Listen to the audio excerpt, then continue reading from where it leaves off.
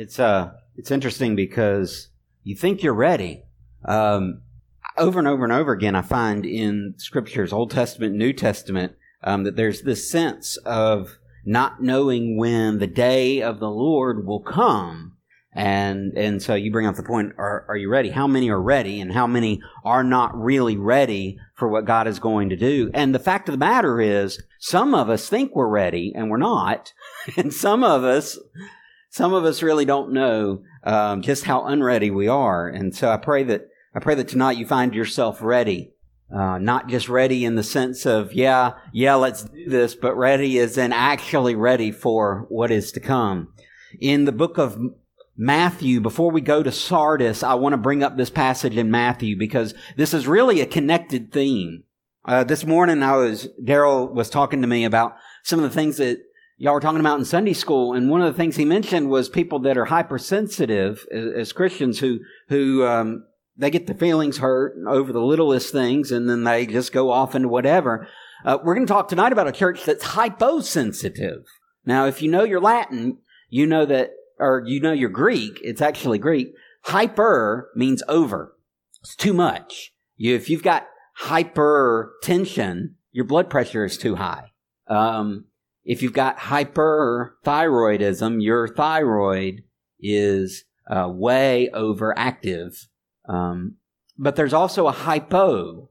That's when it's under, when it's not enough. So just as you can have blood pressure that's too high, you can have it too low. Just as you can have a thyroid that's too active, you can have one that's not active enough. Just as you can have certain things happen too much, you can also have certain things that happen too little. And Sardis is one of those churches that is a hyposensitive church. It's not ready because, well, we'll get into that in just a second. But listen to what Jesus says about that coming day. This isn't in the PowerPoint, Daryl. But concerning that day and hour, no one knows, not even the angels of heaven, nor the Son, but the Father only. For as were the days of Noah, so will be the coming of the Son of Man. For as in those days before the flood, they were eating and drinking, marrying and giving in marriage until the day Noah entered the ark. And they were unaware until the flood came and swept them all away. So will be the coming of the Son of Man. Then 2 men will be in the field. One will be taken and one left. 2 women will be grinding at the mill. One will be taken and one left. Therefore, stay awake, for you do not know on what day your Lord is coming. But know this, that if the master of the house had known in what part of the night the thief was coming, he would have stayed awake and would not have let his house be broken into. Therefore, you must also be ready, for the Son of Man is coming in an hour you do not expect. You see, there's this doctrine that they call the imminence of Christ's return, that Christ could come back at virtually any time. And we know in certain ways there's got to be certain things that happen before he comes back, but how do you know when those things have happened? You don't really. I mean, you could try to guess and you could try to figure it out, but people have, for 2,000 years, have been trying to figure it out and try to guess. Right? This isn't really an easy thing. It's not like God says, okay, when this specific event happens, you know it's time. He gives us wars and rumors of wars and all sorts of different things to look for, but these are the beginning of birth pains. But we really don't know when he's coming back. Are we ready? Or are we like the church in Sardis? Sardis was a city up on a little hill. I call it Little Hill because it had a big mountain right behind it. Okay, so as you approach the city, there's only one way up. And it wasn't a very easy way. It was a very difficult pass. In fact, they used to say that one of the gods, when the city was founded, walked around with a lion. That was the motif of the city of Sardis, was a lion. And they would walk around with a lion, carrying it all around the city except for the south side of the city, because every other means of getting to the city was too difficult. You couldn't get up the hills, the way they were steep and just the landscape of it, you couldn't get up that way. So if you wanted to come to the city, there was one door. It was through the south side. There was a hill, and it was an arduous hill to climb. It was a difficult thing to do, but you could get up that way. It was painstakingly difficult, but you could get up that way. That was the only way to enter into Sardis. In fact, now there's actually 2 cities. There's a upper city, that's the old city, and there's a lower city, that as Sardis grew, it didn't have enough room up on the hill, and so they built down below the hill to make it a lot easier to access. But Sardis had an interesting history. Let's show a couple of pictures. First of all, Sardis was an important city of the day. It was kind of a regional powerhouse, so to speak, but not so much in Roman days. In Roman days, it was just a big, affluent city without quite the importance. The first slide here shows the gymnasium. Are you having difficulty with it? There we go. Okay. There's the gymnasium. I know you were expecting basketball courts, but no. This is the ancient gymnasium. They did field and sort of events out here. The big area here is where most of the sports would be done. This facade, there's something interesting. Go to the next picture. If you're looking above, you can see several different inscriptions, and you could tell a little bit. It's kind of hard to see on this picture because of the projector and lights and everything. But this is ornate detail work. Just beautiful stuff. This inscription is an inscription about this place being dedicated to one of the Caesars. Sardis was one of the few cities that was designated as the gatekeeper for the temple cults. They would worship one of the former emperors there. And not only did this city have one of those designations, it had it for two separate emperors. And that to the residents of Sardis would have been, well, it would have been like Boston with how we think of the American Revolution. So much history and so many good things to brag about, and come see all the sights and come experience all the experiences around it. I mean, you could walk the Liberty Walk. You can go from place to place to place. You could see places where different things were done and how all these sorts of things happen in American history right there in one city in Boston. So, kind of similar with Philadelphia and the Liberty Bell, you know. Philly has the Liberty Bell and they have Independence Hall and those kinds of things. And those are very historic sites. The people would come from all kinds of places to see them. That's kind of what Sardis was in realm of emperor worship. But one of the interesting things was that this city got captured and destroyed twice. Both times it was from the same reason. Sardis was, by their account, impregnable. It would be too hard for an army to get up to the city. So they didn't have a guard at night. Both times it was captured through a night offensive, where the opposing military leaders staged an offensive at night and brought their armies up that hill, up that one side, straight to the south side. And when the first folks got there, they noticed Sardis didn't even have a guard. They didn't even know that they were about to be attacked. And the city was taken twice that same way. But one interesting thing about the city, one more thing that I want to note. In most Roman cities of the day, Jews were a scourge. Most Gentiles would look at the Jews as troublemakers. I mean, after all, they don't worship Caesar. They don't do all the stuff that we're supposed to do. They take a day off every week. Yeah. So the Jews were really a scourge. Not so in Sardis. Show this picture of, this is inside a synagogue. And what you've got are these two things right here. This little alcove and this one right here. One of them would have been the place, they call it the Ark in a synagogue, but it's where they keep the Torah. They have parchment and the scrolls of the law of God written down. And every Sabbath, they would join together. They had a table that you can't see in this picture, but they would spread out the scrolls, and they would take turns as a congregation, as a synagogue, reading a portion from the Scripture.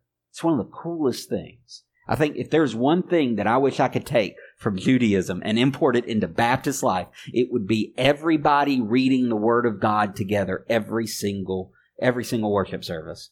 Not just me reading and you reading along in your Bible, but everybody taking a turn to read before the whole congregation. I think that would be one of the coolest things. But some of y'all just don't want to stand up in front of people, so I understand that. But anyway, the Jews in this city were pretty comfortable. There wasn't a whole lot of fussing and fighting between Jews and Gentiles. They got along pretty well. Even the Christians really weren't persecuted all that much. Very little from time to time. It was comfortable. I think that's why this church has the problems it has in Sardis. Read with me, Revelation chapter 3. And to the angel of the church at Sardis write, the words of him who has the 7 spirits of God and the 7 stars. I know your works. You have the reputation of being alive, but you are dead. Wake up and strengthen what remains and is about to die. For I have not found your works complete in the sight of my God. Remember then what you have received and heard. Keep it and repent.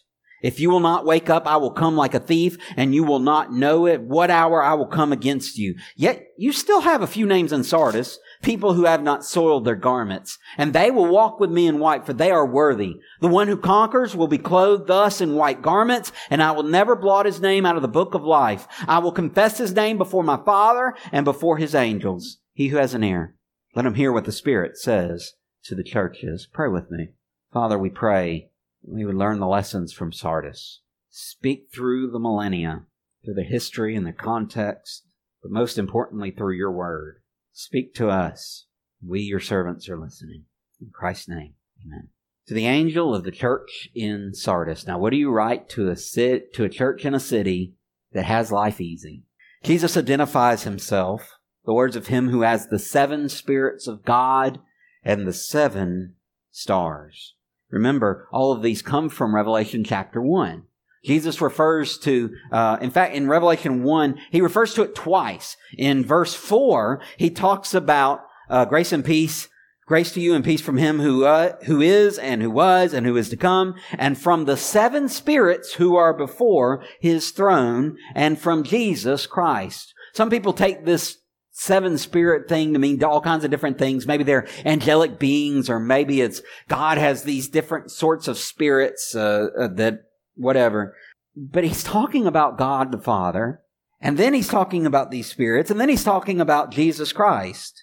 It just seems natural to want to say that those 7 spirits, John must be referring to God himself. He's not just referring to some being that God has made. He's got to be referring to God. I mean, after all, you got the Father and the Son right there. Why not the Holy Spirit to complete the Trinity? Maybe he's referring back to Isaiah chapter 11. In Isaiah 11, Isaiah looks forward to the Messiah, and it's God the Father speaking, and the Spirit of the Lord shall rest upon him. The Spirit of wisdom and understanding, the Spirit of counsel and might, the Spirit of knowledge and the fear of the Lord. And his delight shall be in the fear of the Lord. He shall not judge by what his eyes see, or decide disputes by what his ears hear. But with righteousness he shall judge the poor, and decide with equity for the meek of the earth. He shall strike the earth with the rod of his mouth, and the breath of his lips he shall kill the wicked. Righteousness shall be the belt of his waist, and faithfulness the belt of his loins. You see, there is coming a day when Messiah takes reign. And when Messiah takes reign, the Spirit that is on him, the Spirit of God, is something that's so incredible that no one has ever seen before. It goes on to talk about the wolf laying down with the lamb. How many of you would buy lambs and get wolves and put them in the same pen? Messiah ain't going to have to worry about that. His reign is so supreme that he is able to let the wolf and the lamb lie together, because he knows that wolf ain't dare going to cross him. That wolf, even with that nature that none of us could possibly think of containing, that the Messiah has such dominion, he is able to control the wolf and keep him from devouring the lamb. I mean, he's the one who controlled lions and kept them from devouring Daniel. He's the one who promises to control the beast in Ezekiel. Remember that covenant of peace that he makes? I'm going to take care of the beast. You're not going to have a problem with wild beasts because I'm going to stop them. This is the one who has ultimate dominion.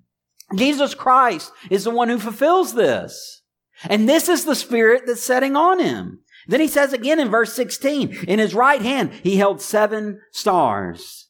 Now, I don't know how you hold a star in your hand. Nonetheless, 7 of them. But these 7 stars, these are the messengers of the churches. He says, I've got both. I've got the 7 spirits. that full, complete Spirit of God, that Holy Spirit, in its entirety. There's not a piece or a portion, not a little slice off. You know, he doesn't even, if you think of the Holy Spirit like a cake, he doesn't even take the corner piece. He gets the whole thing. And yet, this church of Sardis has somehow missed that. It needs to be reminded. How do I know that they've missed it? Well, keep reading. I know your works. He keeps saying this over and over to churches. Maybe we should take note. He knows our works, church. I know your works. You have the reputation of being alive, but you are dead. That word reputation, it's actually the Greek word name. Remember when I told you that Sardis had the distinction of being the gatekeepers of the emperor cults? Two different ones. About the only thing, when you think of an ancient city, a Roman city, and how they identify themselves as their name, and they identify themselves by the gods that they worship. Great is Artemis of the Ephesians. In Ephesus, it was Artemis. Here, it was two of these emperors. We don't even know which two emperors he's talking about. Isn't that funny? The thing that's so revered and so worshipped now, we don't even know the name. It's kind of like Pharaoh in the Exodus. We don't even know which Pharaoh. We know the names of the two handmaidens, the two nurses that brought babies, Hebrew babies, against Pharaoh's will to life and kept them from Pharaoh. We know the two midwives' names, but we don't know the name of the Pharaoh. What is so revered and so worshipped has been forgotten. Isn't that funny? You bring such pride among yourselves, among your city, for all of these great things of Sardis and all of the emperor worship that you do, the titles and the distinctions that you hold. You have the reputation, the name that you are alive and you're proud of it, but you're really dead. I've known some churches with the reputation of being alive, but are dead. Have you? I've known some churches with the reputation of being dead, but they're really alive.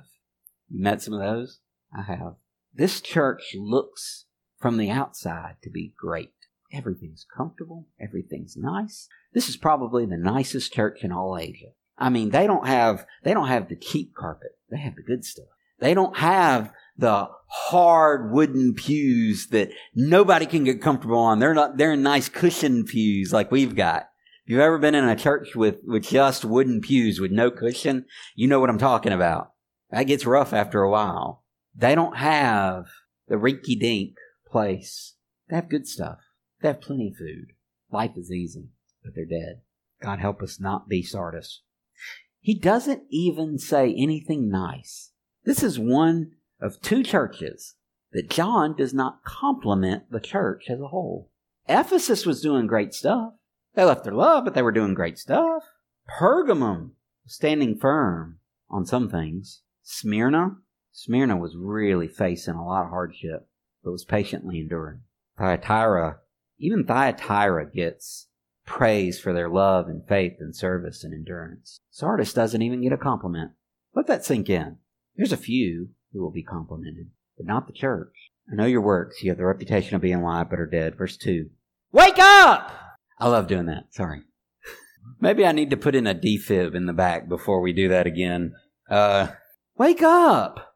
Don't you see? You are so lazy because things are so easy for you that you've fallen asleep. Wake up! I think back to Keith Green. Michael Green had some good stuff too, but he's not the one I'm thinking of. Keith Green, asleep in the light. How can you be so numb not to care if they come? You close your eyes and pretend the job's done. He had a way of writing the happiest sounding songs with the most hard-hitting lyrics you could possibly imagine. The world is sleeping in the dark that the church just can't fight because it's asleep in the light. How can you be so dead when you've been so well fed? Wake up. How easy it is for us to be lulled to sleep things that are easy and simple, and you don't have to work very hard. We used to have to work for all kinds of stuff. How many of you washed laundry by hand? Good for you. How many of you would do it again? Linda's like, I got nothing to do. I'll do it. But the rest of you like, no way. We have life so easy. We get mad when our fast food takes 5 minutes. right? And get it to the microwave and hit the right buttons, right? Yeah. We have life so easy. How easy is it for us to fall asleep on the job when it comes to our Christianity? How easy is it for us to fall asleep because things are on autopilot? We don't have to do a lot. We don't have to really stand for our faith because there's no persecution. We can say, oh, there's things here and there, but in reality, we got it easy. And how easy is it for us to fall asleep because things are just going okay? The problem is that the Scripture never calls us to a faith that naps. Remember the ant? I'm not saying only sleep 16 minutes a day. What I am saying is that we've got to be diligent to do the work before us because there's too much work for us to sleep. There's too much to do for us not to get in. And you know the problem is when you haven't been working for a while and then you start working again, it's really hard. Like, how many of you take 30-minute breaks at work and then you don't want to go back to work? Like you're going, you're hustling, you're whatever, and then you sit down for lunch and you just don't want to get back up. Yeah. I'm going to tell you something. Before working in fast food, and it was a little bit like this in retail, but before working in fast food, I enjoyed my break. Now working in fast food, I've gotten to the point where I can't enjoy my break anymore. Because if I get too relaxed, it's too hard to get back into, it takes too long to recuperate and get back into the swing of things. Especially at Prattville. That place is moving. I came from a store where we did in a week what Prattville does sometimes in a Saturday, sometimes less than their Saturday. I can't enjoy my break. I have to be ready. I got to stay on my toes. I can't sit back and relax because then I'll never catch up. It's so easy to fall asleep when the work's not that hard. But I got to be honest with you, church. I think a lot of this comes from the fact that they just didn't see a lot of hard work. People weren't persecuting them. People weren't sorely against them. And so the church just got complacent. Said, oh, okay. I mean, after all, these are good folks. Yeah, okay, they worship Caesar, but I mean, he's a nice guy. Yeah, we're buds. We go to the gymnasium and throw discuses together. I don't know, what do you do in ancient Rome?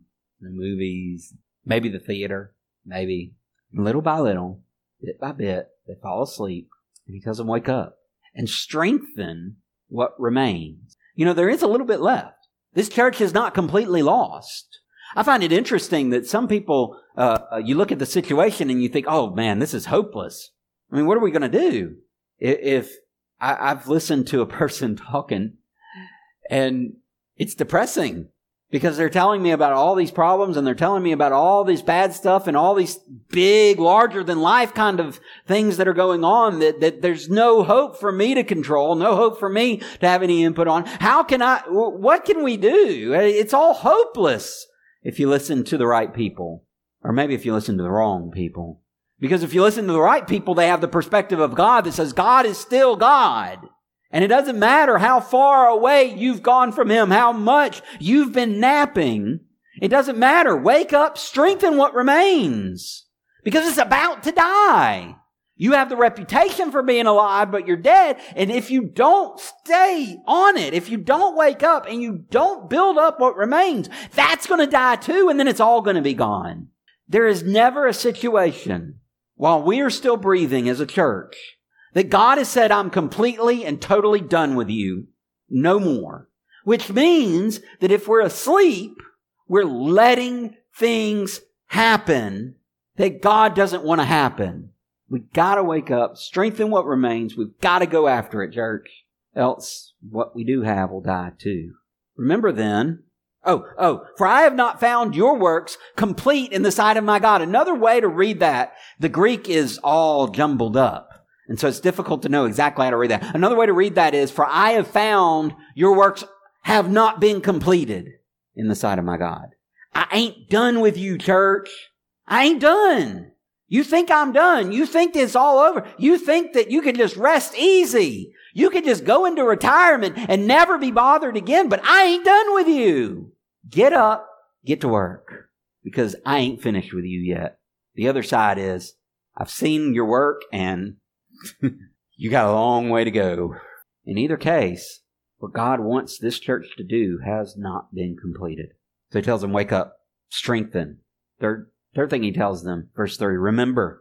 Remember what? Remember then what you have received and heard. Notice this is a church that's asleep. And he's laying a bunch of action words. Wake up, strengthen, remember. Remember what you have received and heard. That's the gospel. That's the gospel message. When they heard the gospel, they took it to heart. They listened to it. They accepted it. This is why they're a church. And why they're just not a bunch of Jews. Why they're not just a bunch of Gentiles. This is the church of Jesus Christ in Sardis. And it's the church because they received the gospel. And Jesus says, remember the gospel. Don't forget it. Don't let it fall back into the depths of your memory somewhere way back there. Don't put it on that way back burner. You know, the one that kind of halfway lights but doesn't get lit all the way? Yeah, don't put it on that one. Get it front and center. Remember the gospel. Remembering has not only the bringing it to your mind, but keeping it in your mind. Keep remembering it. Put it over and over and over again into your thoughts. Apply it, apply it, apply it. Meditate on it, meditate on it, meditate on it. Turn it over and over and over again. Don't let it leave your consciousness. This isn't just, oh yeah, I remember that, and then let it go. It's just keep it there in your mind. Keep it. Very next phrase, keep it. Don't lose it. Don't let it fall off. Don't let it drown out. Don't let it be subverted. Observe it. Keep watch over it. Guard it. Don't let it fall away and repent. He wants them to wake up, to strengthen what they have, to remember what they've received, to watch over it and guard it and not let it go. And all of that's going to bring them to repentance. Now, I thought, that's kind of interesting. Why would he put repent last? Of those 5 commands that he gives, why would repent be the last one? Why wouldn't repent be the first one? Shouldn't they repent first and then everything else? I don't think so. How many of you have realized that you are doing something wrong for such a long time? I mean, just for years and years or decades of your life, and tried to stop it right away. Like you knew, you fell under conviction about it, you tried to stop it right away. Anybody, did it work? No. Do you know why not? I think a lot of what happens is that we come with God with okay, get rid of this problem. Like this is really, I'm convicted for this sin, get rid of it. And we ask God to get rid of it. We ask God for forgiveness. And then it doesn't hurt so bad anymore, so we don't develop any other habit.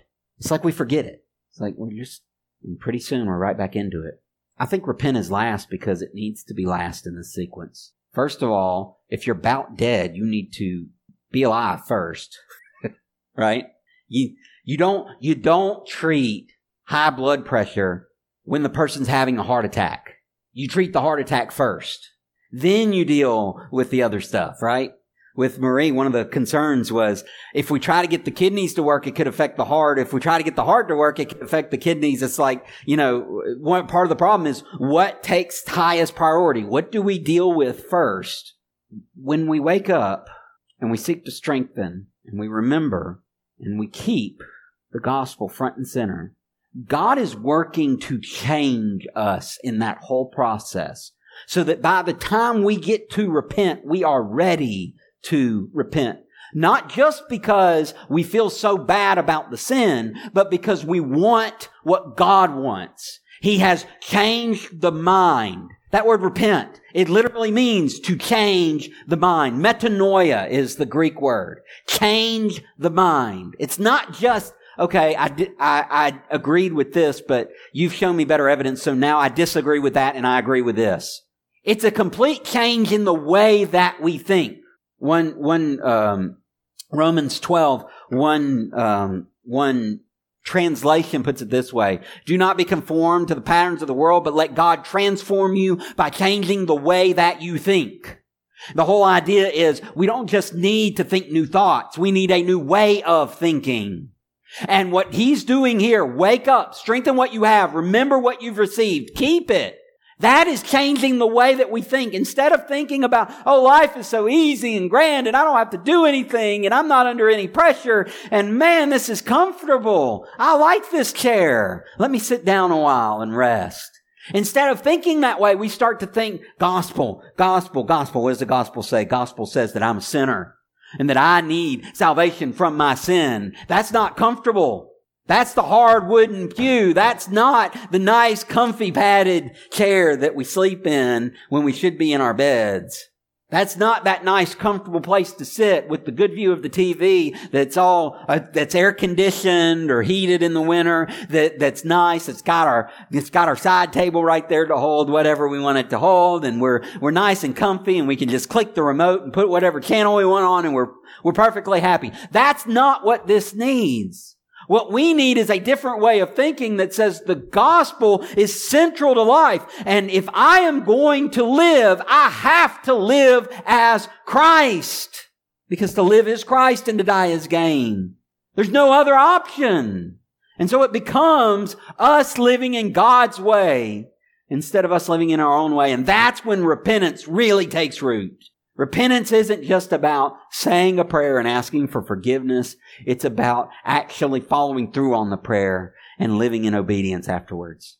It's not just turning from sin, it's walking the other direction. That's why repentance lasts.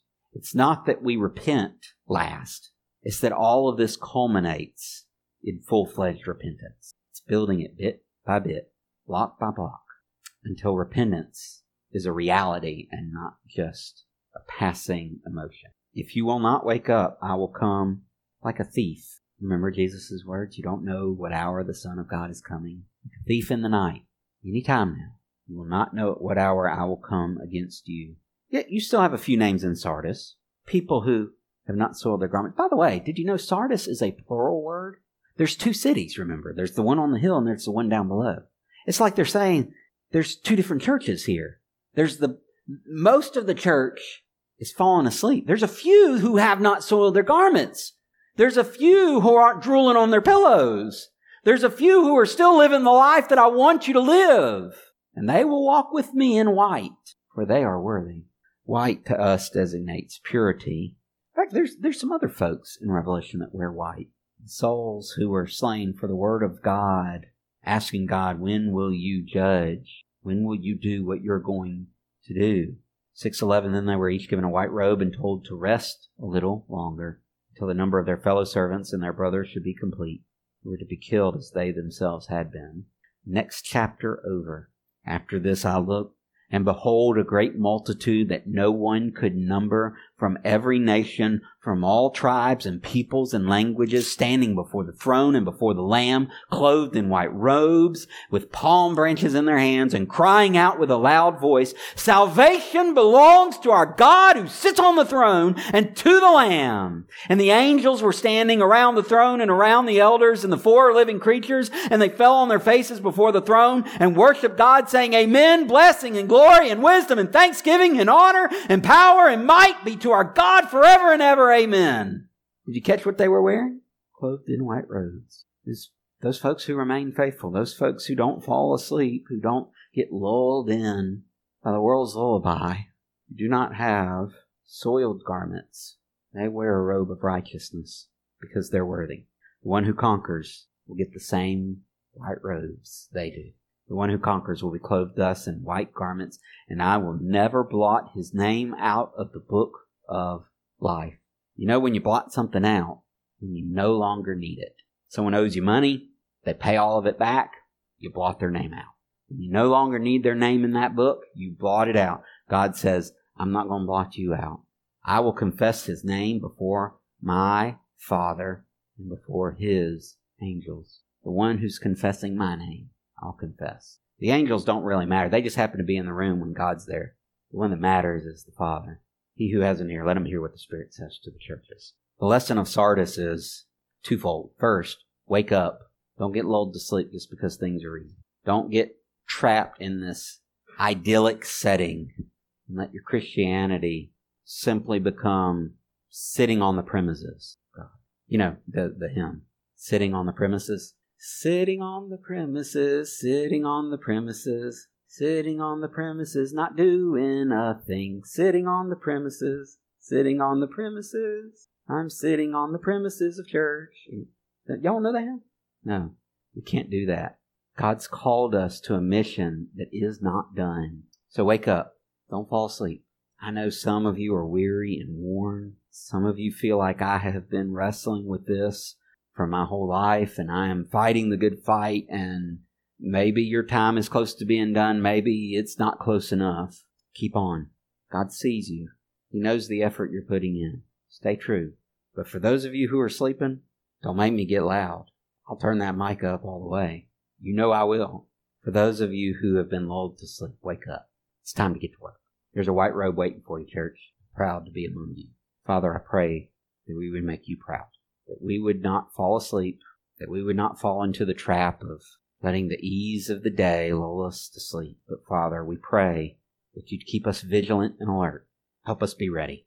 Whether you come soon, whether you wait a while, Father, make us ready for your work, ready for your will, ready for that great day in which your work is complete.